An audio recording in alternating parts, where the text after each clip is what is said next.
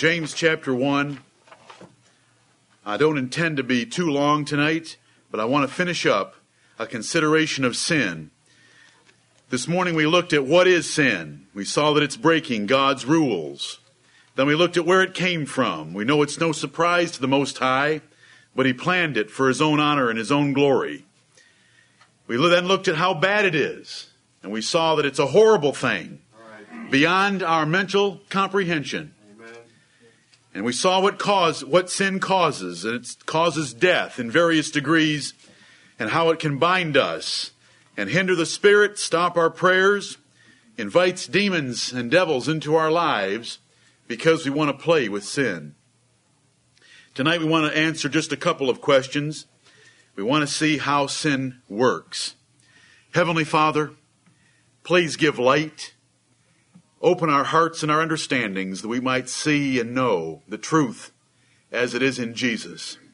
Heavenly Father, humble us before Thee and cause us to be sober and vigilant at the danger that is all around us against our souls with this subject of sin. Heavenly Father, help us now by Your grace. Yes. For we ask it in the name of Jesus Christ that we might please Him more perfectly. Yes. Amen. Amen. How does sin work? Follow with me for a few minutes. James chapter 1, verse 13. Let no man say when he is tempted, I am tempted of God.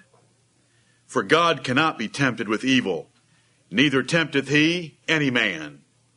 But every man is tempted when he is drawn away of his own lust and enticed. Then when lust hath conceived, it bringeth forth sin. And sin, when it is finished, bringeth forth death. Do not err, my beloved brethren. Don't make a mistake about this. God does not put sin in us. God doesn't make us sin.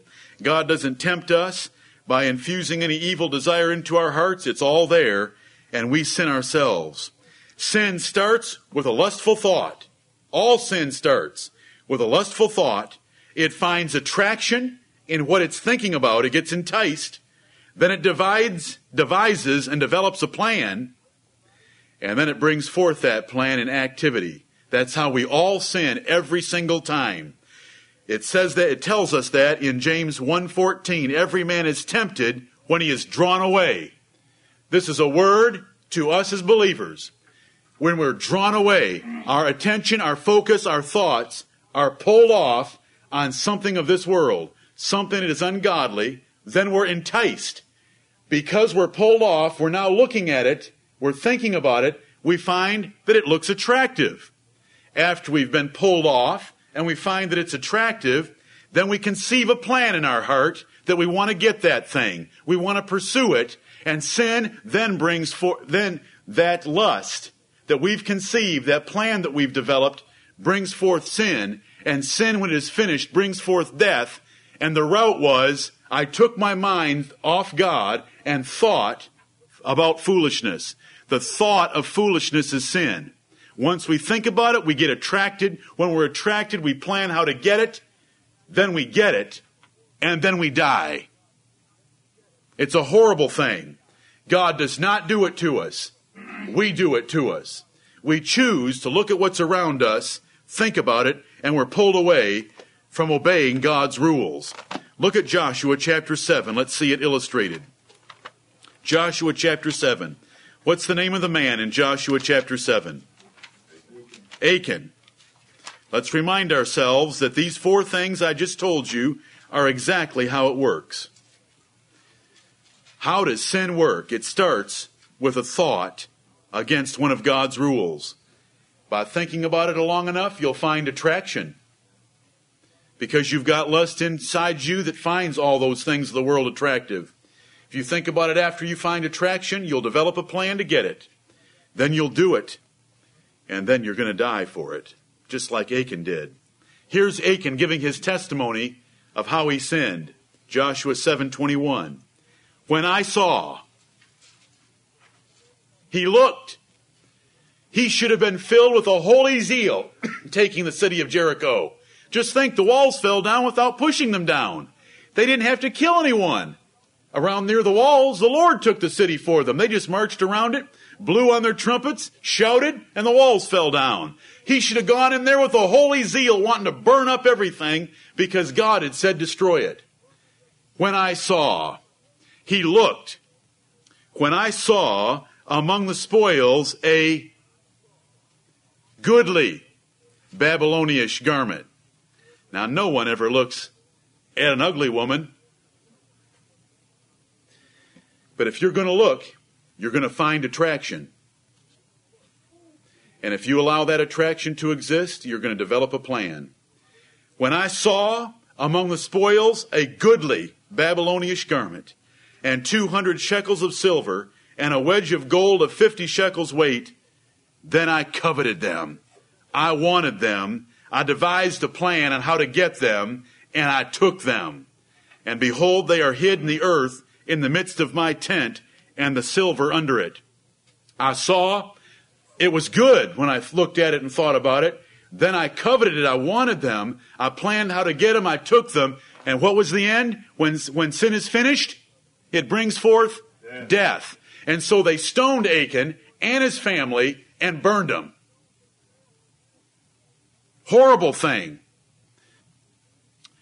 David did not go to battle when it was time for kings to go to battle. 2 Samuel chapter 11. He walked on his rooftop and he saw a woman. She wasn't an ugly woman. God made sure that she wasn't an ugly woman because he wasn't where he was supposed to be. And he looked, and instead of going inside his palace and writing another psalm for us so that we could have had 151, he did something else. He looked, he saw that she was attractive, and he went to the next step. He sent his servants to find out who she was. It is a process, brethren.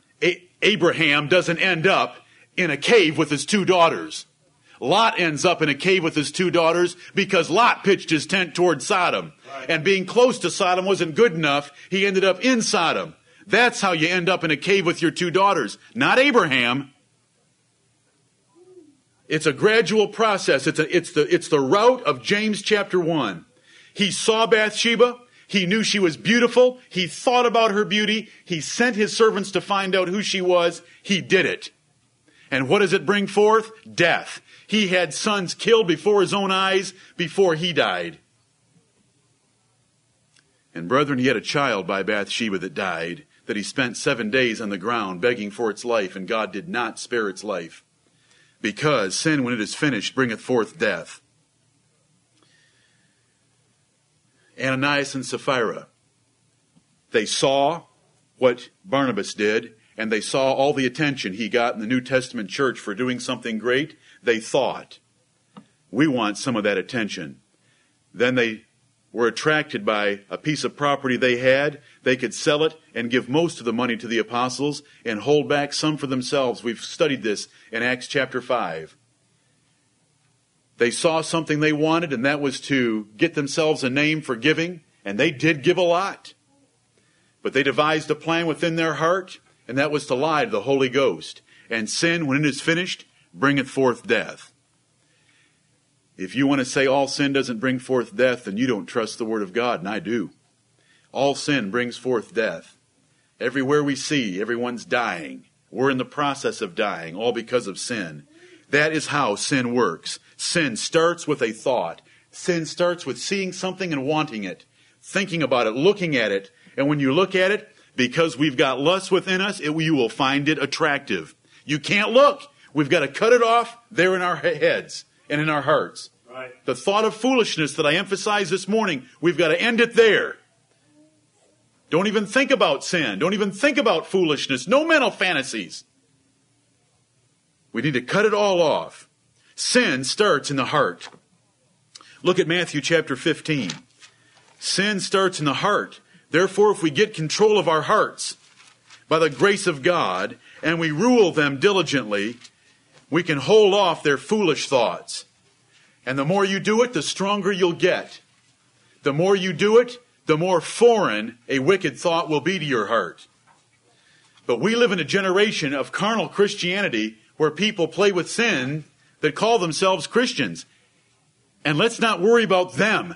Let's worry about us. Amen. We, this church, live in a generation of carnal Christianity. We have got to hate the very thought of sin, because that's where it all starts.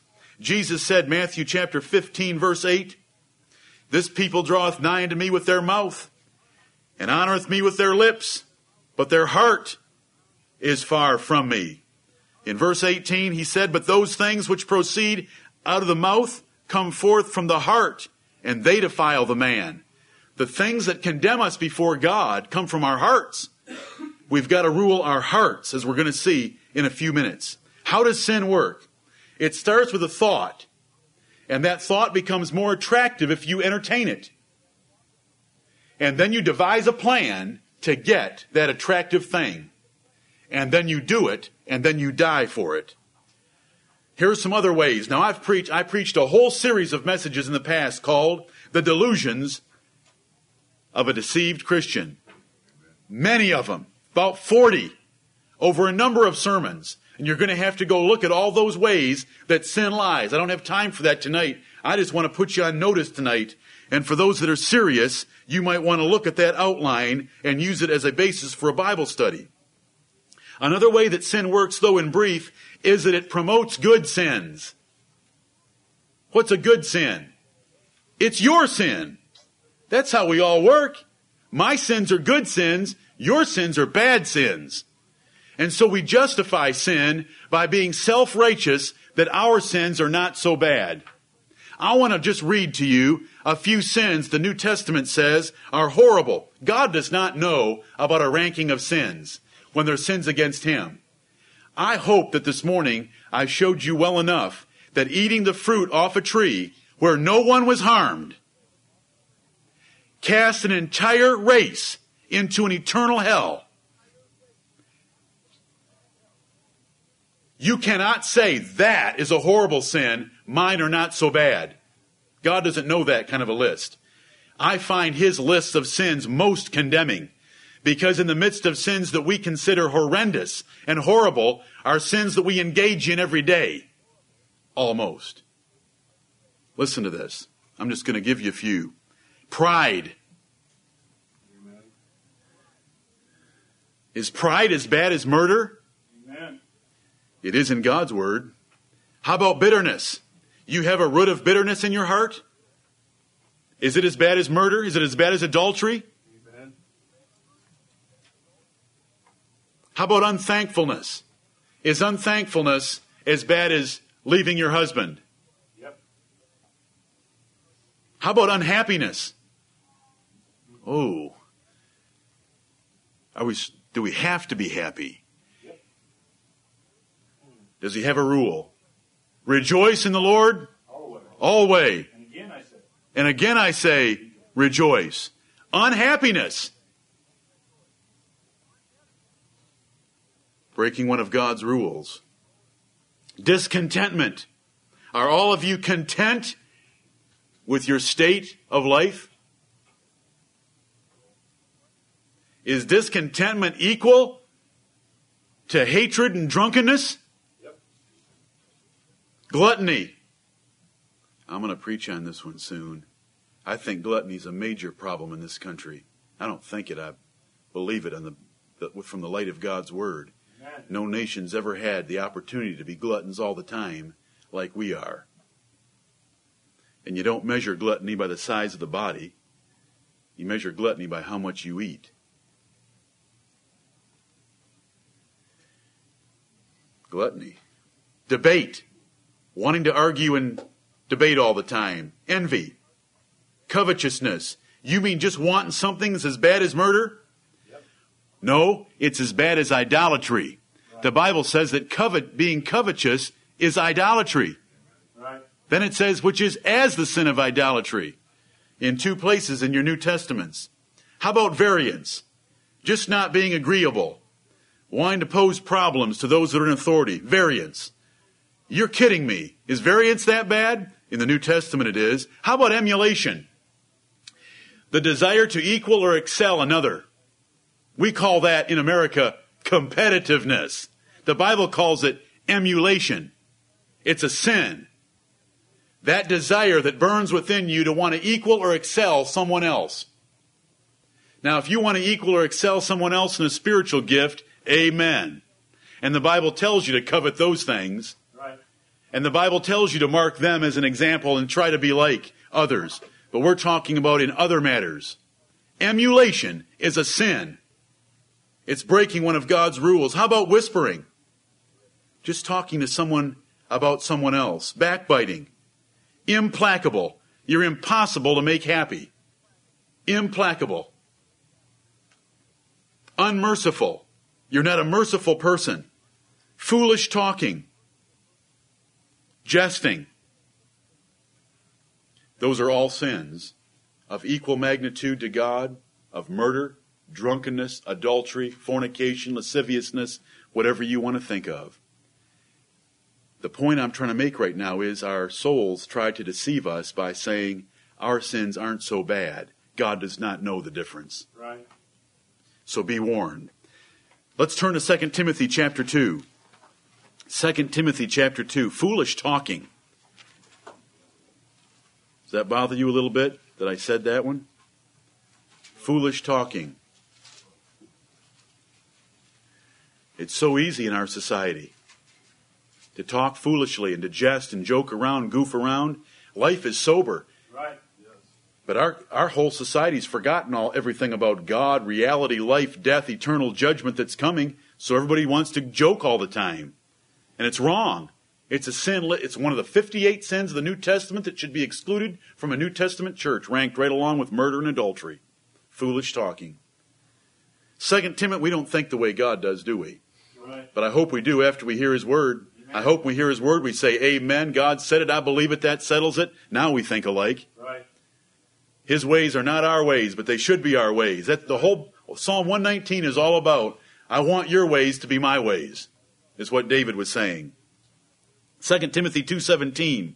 And their word will eat as doth a canker, of whom is Hymenaeus and Philetus. False doctrine, ungodliness, which is mentioned in verse 16, is like a cancer. Sin's like a cancer. It's not content with a small isolated part of your body. It wants the rest. So it eats and destroys all that's around it. If you play with a little sin, it's going to end up consuming your life. Lot pitched his tent toward Sodom, and look where he ended up. And he was a righteous man.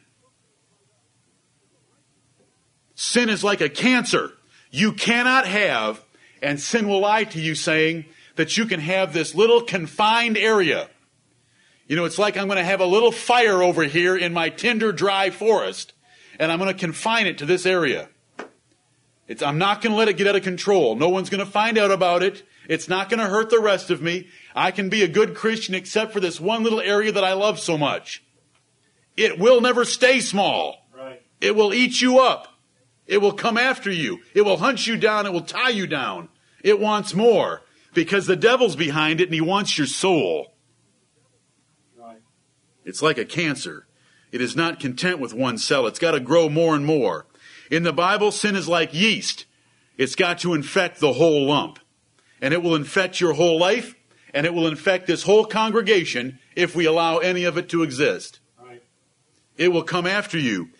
No matter how small, if you start breaking the rules of God, you will break bigger ones and more of them until sin has consumed you. You can't limit sin. Now I want to tell you, sin lies. Did sin lie to Adam and Eve? How did sin, what were the three things that it told Adam and Eve? I am beautiful, the fruit. Eve looked at that fruit and she said, wow, that fruit is beautiful. Remember, she was looking. It all starts with a thought. Satan planted the thought. Eve, I think you can eat that. So she turned and she looked at it. And it says that it was beautiful. And it looked like it'd be a fruit that would taste real good. And, you know, now that he said it, it looks like a fruit that if I did eat it, I think I would be wise and like God. Sin lied that much. You can go read it in Genesis chapter 3, verse 6. The fruit was beautiful. The fruit looked like it would taste good. Lust of the eyes first, lust of the flesh, then the pride of life. It looks like it just might make me wise so that I can be like God. Now, was that a lie? How long did it take to find out the lie? I told you this recently in a sermon because I want you to think about it. Here we have two perfect, man and a woman, perfect, good and very good. No sin in the world. They have a relationship with God, and they're standing there. She takes that fruit and eats of it and hands it to Adam, and he eats of it, and they both know they're naked right then. Right. What a lie. What a horrible lie. Do you know what they did to us? The entire race went down because of that lie. Don't listen to that sin. There is nothing in sin. You young people, there's nothing out in that world but fear and loneliness and pain and suffering and misery and hopelessness. Right. Why do you think these great athletes and these great movie actors and actresses that make so much money are so strung out on drugs? Why do they commit suicide? Why can't they keep a marriage together? Why are they flitting from person to person? Because they're so unhappy. Right. Sin does not make a person happy, but it tells you it will. Sin lies. Look at 2 Samuel 13. I want to show you the lie of sin. 2 Samuel 13. I want all the young men to pay rapt attention to 2 Samuel 13. Verse 1, it came to pass after this. What after? After what? After David and Bathsheba. It came to pass after this that Absalom the son of David had a fair sister, whose name was Tamar, and Amnon the son of David loved her. Love, huh? Yeah, right. The Lord will use that word just the way you use it so that you'll understand. We know what it was, don't we? Was that love? Lust. It was lust. But it's called love. And the Lord uses it right here in the same way because that's what we call it. Because he wants to get right where we're at. This isn't 1 Corinthians chapter 13, 4 through 7. This is lust. And Amnon was so vexed that he fell sick for his sister Tamar, for she was a virgin, and Amnon thought it hard for him to do anything to her. It was very difficult to get to a virgin in those days. But I want you to notice that there was a fair sister. And this young man couldn't control his thoughts. He had unbridled lust. He had not learned to rule his thoughts. And he would look at his sister. And he looked at his sister, and what did he see? She wasn't ugly. She was beautiful. He looked, he saw, he was enticed. And so he got sick about it. He wanted her so bad. He was vexed with that desire. He should have cut it off in his head. But he looked, he saw how beautiful she was. Every time she walked by and he had a chance to see her, he was just thinking how much he wanted to have her. And he fell sick for her. He wanted her so bad. And he had a wicked friend who was also a family member of David's family that told him how he could get his sister. And I want you to focus with me now on a verse that should haunt us for a long time. And those of you who've read it before know about it. I want to come down to verse 12. He forces his sister. He rapes his sister. Sin lied to him. Sin said, do you know how wonderful it would be to get Tamar? Wow, she's such a babe. You young men, listen to me, and it's nothing to smile about. It's something to fear and hate. It will ruin your life. Right. They are the most beautiful thing God ever created. It is the greatest temptation in this world, and that's women. 2 Samuel chapter 13, verse 12. He rapes her. She said to him, nay, my brother, do not force me, for no such thing ought to be done in Israel. Do not thou this folly. And I, whither shall I cause my shame to go?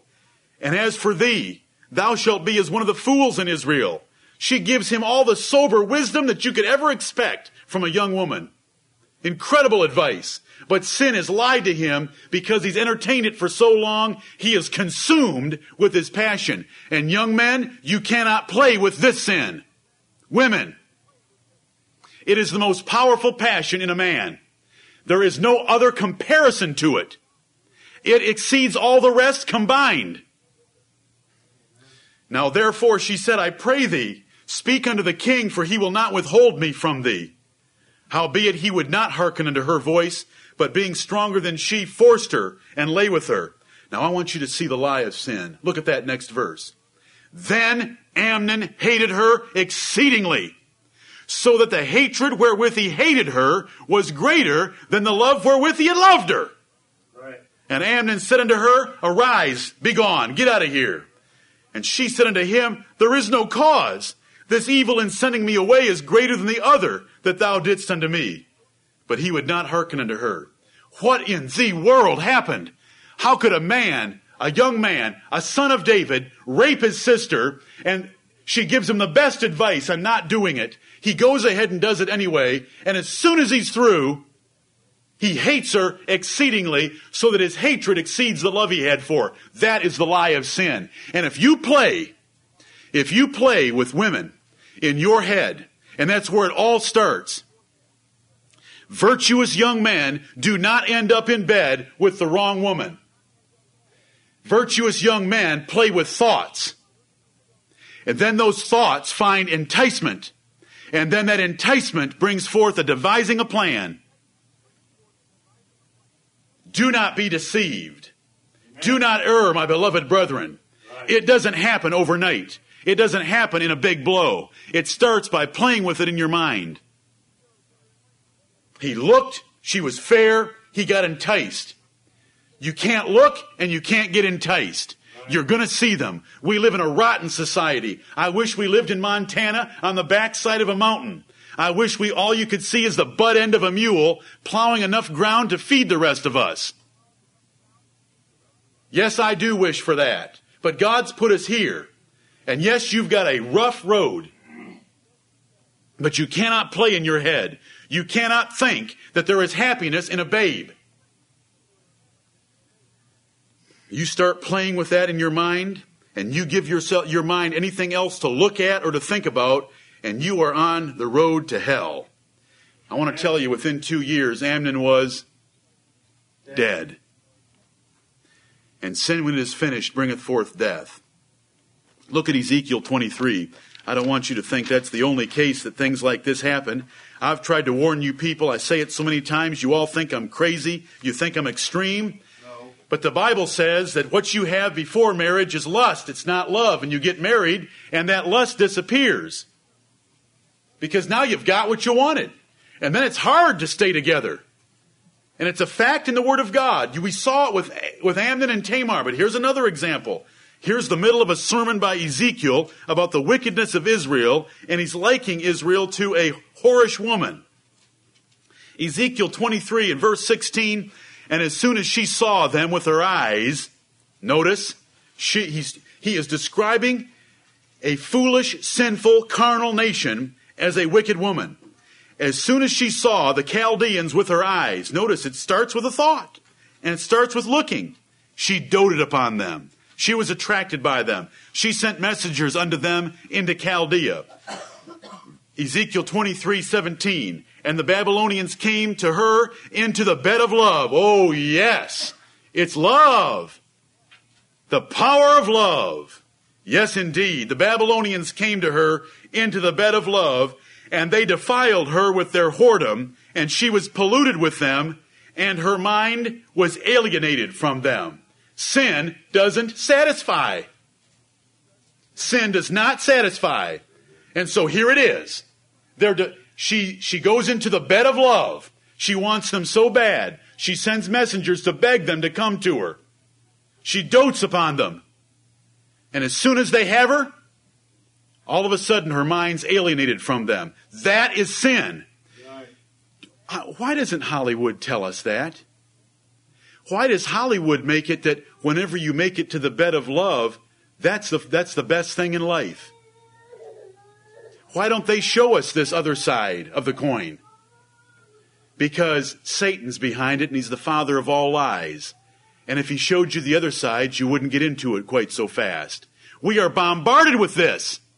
Bombarded with it. I've told you, even that great movie a few years ago called Braveheart, I tell you, built you up the entire movie to want William Wallace to get the Princess of Wales. It doesn't tell you what's on the other side of that transaction that took place inside that tent. But the Bible tells us, Right. because thy word is truth. Amen. He doesn't hold back the bad side. The Lord's warning us. And I'm warning you tonight. Don't play with it in your mind. Blow those thoughts out. Run to a brother and do something spiritual. Read your Bible. Pray. Get something else in your head. Don't think about sin. And I'm talking to young men mostly. I'm talking to old men. Cut those thoughts off in your heart. Don't play with them. Don't look after you've had a thought. Sin lies. I read in Isaiah chapter 44, sin lies so much that a man can cut down a tree, use a third of it to cook his food, use a third of it to heat his body, take the other third and say, I've got something left over. Let me carve it up. Carve it up, plant it on a shelf, and pray to it like it's his God. Isaiah, there's 20 verses that are wonderful to read. And do you know what it says in verse 20? The man cannot deliver himself from the lie that he's holding in his right hand. Right. And if not for the grace of God, you're going to be there. Amen. You would not believe how powerful sin is. You should believe it if you're wise tonight. Right. It lies. Don't listen to the lie. And every time you turn on television, you're opening yourself up to the lie. Every time you go to a movie, you're opening yourself up to the lie. You listen to the music of this world, it's promoting the lies of sin. Sin does not make you happy. Sin does not pay. Sin kills, and you've got hell to pay. And if you play with the thought of a woman, the thought of foolishness is sin. I've warned you. Brethren, sin lies. Sin sears the conscience. 1 Timothy 4:2 tells us that if you sin, it sears your conscience. You know, to sear something is to stop it from bleeding, stop it from being sensitive. It's no longer sensitive because you've played with sin. And if we have ever lived in a generation that's like that, it's right now. We all are not as sensitive to sin as we should be. True. Because our consciences are seared. But you know, the Lord's merciful. There's a source of renewed blood flow, and it's called the Spirit of the living God. Amen. That if we will forsake sin and seek the Lord, He'll renew that feature in our souls of a conscience that is tender toward Him. Right.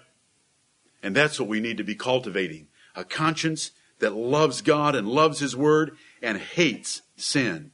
That's why I preach on hating sin. Until you hate it, your conscience is still seared. Right. Because what you're saying is it's not really that bad. Right. Sin hardens the heart. We're to exhort one another daily while it is called today, lest any of you be hardened through the deceitfulness. What's deceit? Lying. Sin lies to you and hardens your heart. Can sin be beaten? Amen. I want to tell you tonight that it's been beaten already. That's right. The Lord Jesus Christ did it. Brethren, I wrote a few brothers this week about this fact. Satan has the best intelligence operatives in the world. They don't make mistakes. They know us well. Whenever they see a congregation getting right with God, hating sin, loving holiness, they go back and report in that we got trouble over there in Greenville, South Carolina. This is not a joke. Right. We've got trouble over there because there's more prayers going up. Their prayers have increased 300%. A lot of sins are being put out. The TVs are operating only 26% of what they were just a few months ago. Well, we got to do something about that. And so we see increased opposition and warfare around us. On one hand, it should encourage us Yep. Right. that we've got the attention of the great enemy of Jesus Christ. That means we're doing something good for the captain. I want to jump and shout right now. Amen. That should be exciting. That's why it's happening. They don't make mistakes. I want to tell you something that they don't like to hear. They don't like to hear 5 sermons entitled Give No Place to the Devil, where I taught you plainly that Jesus Christ made a show of them openly. If you ever get discouraged, just go to Colossians 2. Remember that morning? I tried to send my wife to the phone. She wouldn't obey me. To call Jim and say I wasn't coming. Amen. because I'd had a spiritual warfare all that night. Amen. I stumbled into my office, opened my Bible to God gave me Colossians chapter 2, that Jesus Christ has made a show of them openly, and I go back and listen to the tape. God's merciful. God saves. Jesus Christ has already defeated them. Greater is He that is in you than he that is in the world. Amen. But there's intelligence operatives that are listening to me right now that don't like to hear that.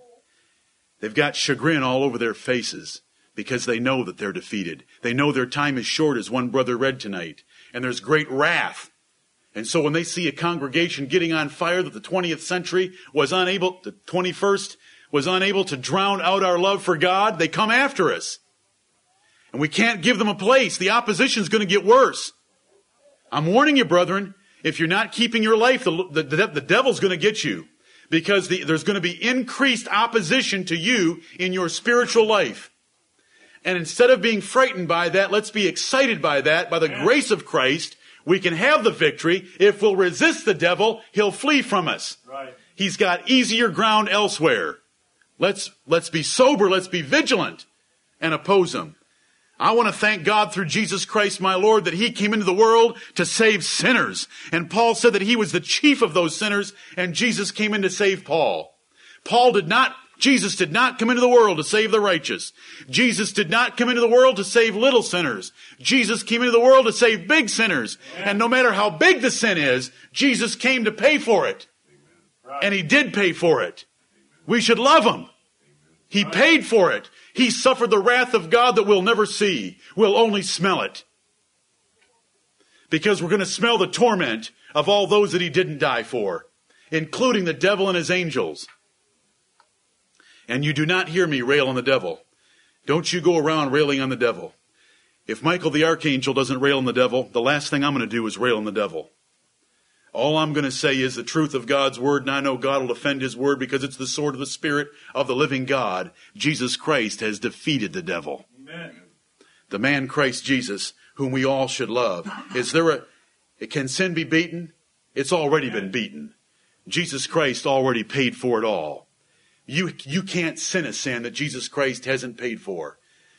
Because Jesus Christ has already paid for it, should we let sin abound? No. God forbid. But where sin abounded, grace did much more abound. Amen. Praise His holy name. Now what should we do about that? If we confess our sins, He is faithful and just to forgive us our sins. Amen. It doesn't say if we confess our sins and live 2 months without sinning, that He's faithful and just to forgive us our sins. Right. It doesn't say if we confess our sins and promise Him we'll never do it again and live up to it, that He's faithful and just to forgive us our sins. It doesn't say if we confess our sins and crawl through the streets of Mexico City on broken glass, that He is faithful and just to forgive us our sins. Confess them and believe it. Yes. If you try to add anything, it's because you are proud and you want to do something yourself to earn favor with God. And we can't. We're sinners. We're undone. Brethren, we are on a ball of blue and green spinning in the universe. We're little scum. We have sinned against God. And if it's not for His grace, we're going to hell.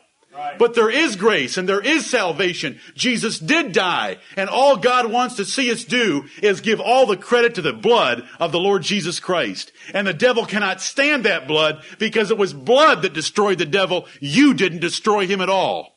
And if you try to worm yourself in to forgiveness of sins, the devil loves that.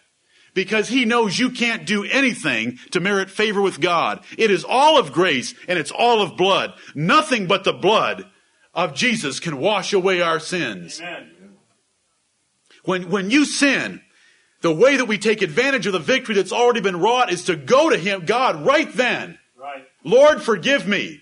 And if there's a little voice inside of you that says there's no way you can be forgiven, you're such a sinful creature, the way you've been sinning, you've sinned that thing so many times, if you were sincere, you'd be living for a week or two without doing it. That's your pride. That's the devil. Right. You go to God and believe His word. God said it. I believe it. That settles it. And do you know what that is? If we confess our sins, Lord, I have sinned. I am wrong. Your rules are right. I have sinned. Forgive me. I want to tell you something on the authority of the Word of God and by the blood of the Lord Jesus Christ, which is the most valuable commodity in the universe, that you are forgiven. And if you doubt it at all, you're not listening to me. Don't doubt it. Right. To every degree that you doubt it, you're mocking the blood of Jesus Christ. And you're giving place to the devil. Because he said, I am faithful. Has God ever not been faithful to you? Can you tell me about the days that the sun didn't come up? Can you tell me about the years that we didn't have spring, summer, winter, and fall? God is faithful. Amen. He is faithful and just. Do you know what just means? If a sin's been paid for, it's impossible for him to have double jeopardy. Right. Because he is just. He will not require that payment again. Amen. Brethren, I know all about what I'm talking about. I hate my soul. I hate my reasoning. I hate my pride. I hate going to God and confessing my sins. And yet inside me, that little voice saying, until you've lived for a week or two without that, God's not going to listen to you. Do you know why? Because that's the way I forgive. I want to see you prove it to me before I forgive you. God doesn't do that. Bless his name. Amen. When God came to David and said, you have sinned, David said, I have sinned against the Lord. God said, you're forgiven. Right. Why didn't God say, you've sinned against the Lord? David said, I have sinned against the Lord. Why didn't God say, give me 6 months without touching Bathsheba and I'll forgive you? Offer sacrifices every day for 3 years and I'll forgive you. He didn't do that, brethren. We have the victory. Can sin be beaten? Absolutely. There's only one person and there's only one thing. It's the blood of our Lord Jesus Christ. Right. I hope you love him tonight. He died for you. He died all 3 deaths for you. He sits at God's right hand and something's been offered to God, his blood through the eternal Spirit, and it was accepted. When we go to confess our sins, just believe it. You say that's too simple. That's a lie of the devil. Amen. You say it's too free. That's the lie of the devil.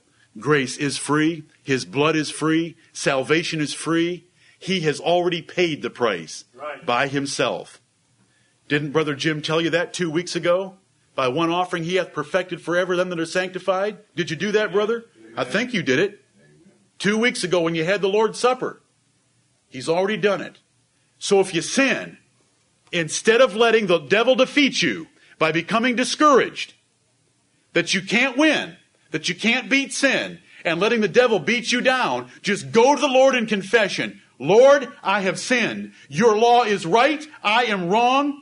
That is a broken and a contrite heart. You are right. I am wrong. That is a broken heart. I have sinned. Will you forgive me? And here are his words.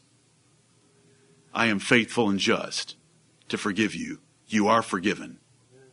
And go on. You can defeat the devil. Brethren, we got to hate this world. I've preached enough on that. If any man love this world, the love of the Father is not in him. You can't love the world and God. 1 John 2:15 through 17. I want you to turn to Job 33 and let me show you a jewel. Job 33.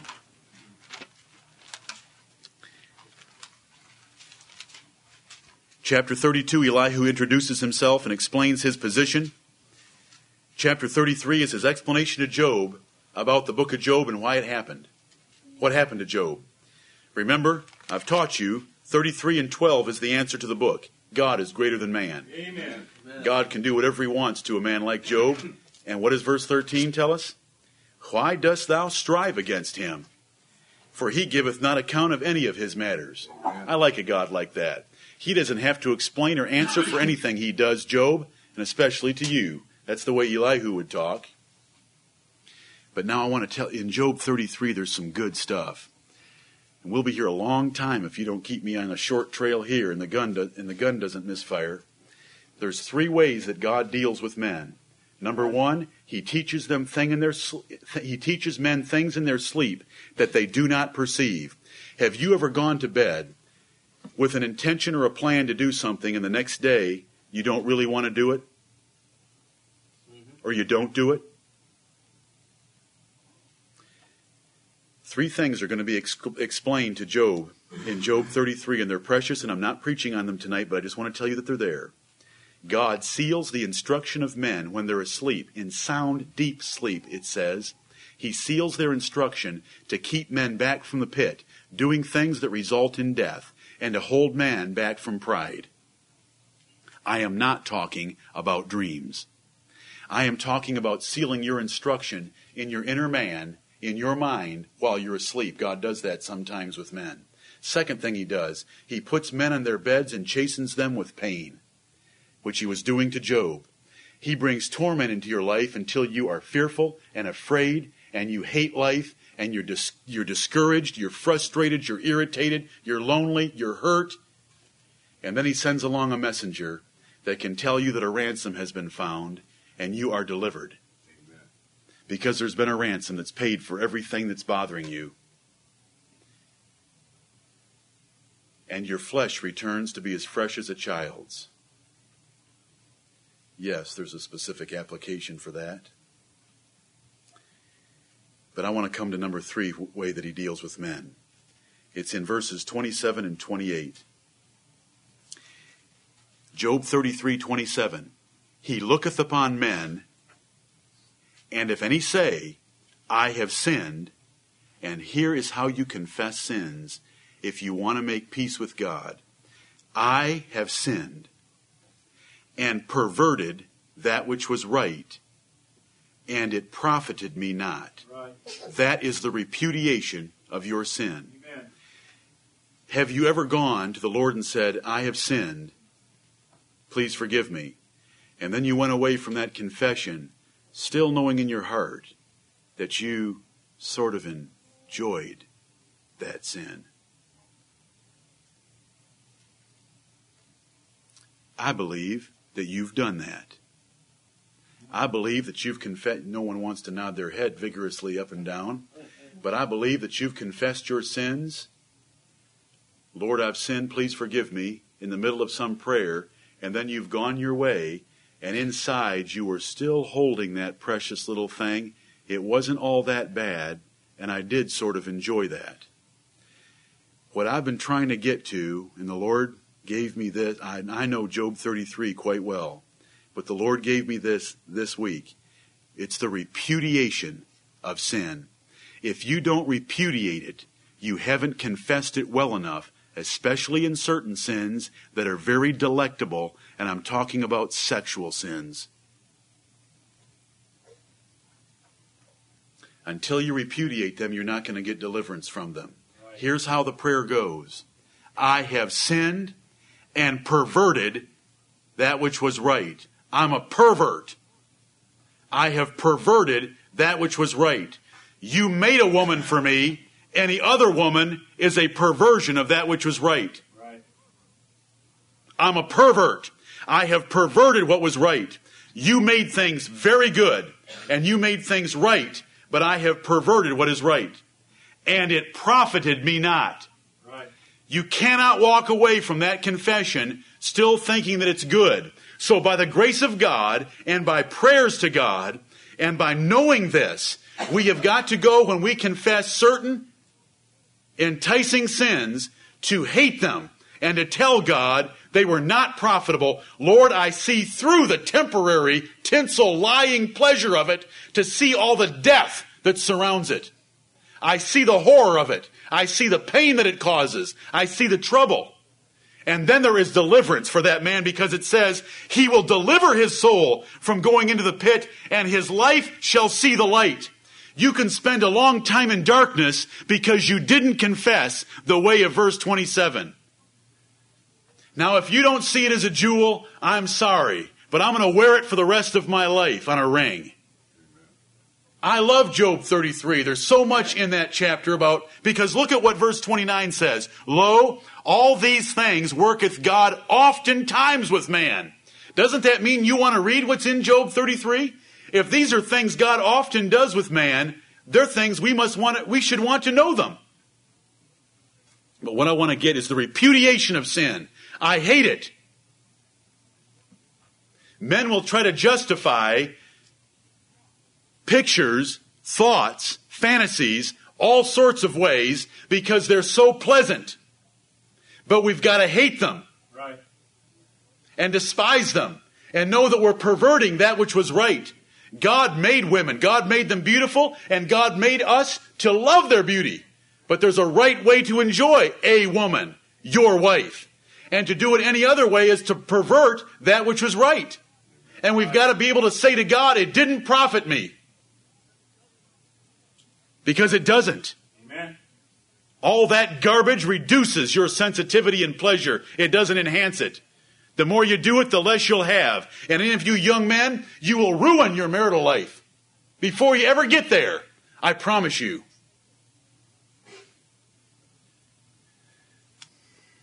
No, I'm not plain enough. I'm just working you people up so that you can get used to plain preaching. Amen. We've got to starve sin by not giving it any opportunities. Romans 13:14 says, Put ye on the Lord Jesus Christ, and make no provision for the flesh. Right. I've got to admit that in the past we've used this verse so many times, and we're usually just saying make no provision for the flesh. But I want to tell you that while you're making no provision for the flesh, you're putting something on. Put on the Lord Jesus Christ. How much do you love Him? If you're loving the Lord Jesus Christ enough, you're thinking about Him and wanting to please Him and walk with Him and have fellowship with Him and want Him close to you and with you, there's no way that you're going to want to give place to the flesh. You won't want to be any place where you can allow your lust to latch onto something. You won't want to be there because you want to be with Jesus Christ. Put ye on the Lord Jesus Christ. And don't make a provision. To make a provision is to have reading material in your home, or to turn the television on, or to go places. I went to a restaurant this past week. I'm going to tell you how far it's going in my life. I went to a restaurant this week that is not a bad restaurant at all. But as soon as I stepped in it with my oldest son, I stood there like I was in shock because I had I hadn't forgotten. The Lord's changing me more and more. I stood there and saw the visual impression, the people, the energy, and the music, and the screens, and I realized I am not in a good place, and it ruined my entire night. You say a restaurant, you are going crazy. No, it's a carnal atmosphere. Right. And that you walk into that carnal atmosphere, spiritually minded. I'm going to tell you how you walk out, carnally minded. You will walk out carnally minded. Your mind is ready to flit to any woman walking around, to any thought. It all of a sudden becomes very carnally minded. Making money is more important than loving Jesus. Beautiful women are more important to look at than your own wife. All of it happens because you went into a carnal place. You say you're extreme. Oh, no, I'm not. Right. I'm not extreme yet. I want to be extreme for the Lord. I want to live a holy life. Amen. Sin is extreme. God is extreme. It's carnal. What do I mean by carnal? Fleshly oriented.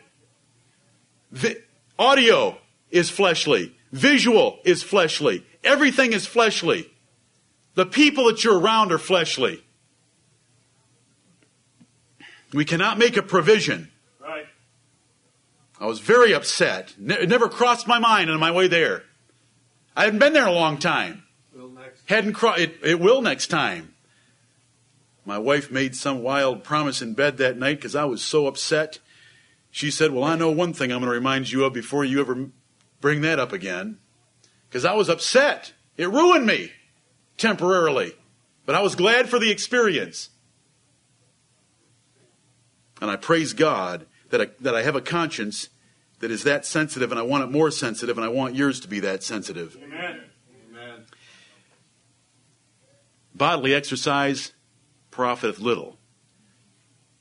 Exercise thyself rather unto godliness. Amen. What is exercise? Isn't exercise repetitive movements of repetitions of basic movements? Amen. What are some basic movements of a Christian?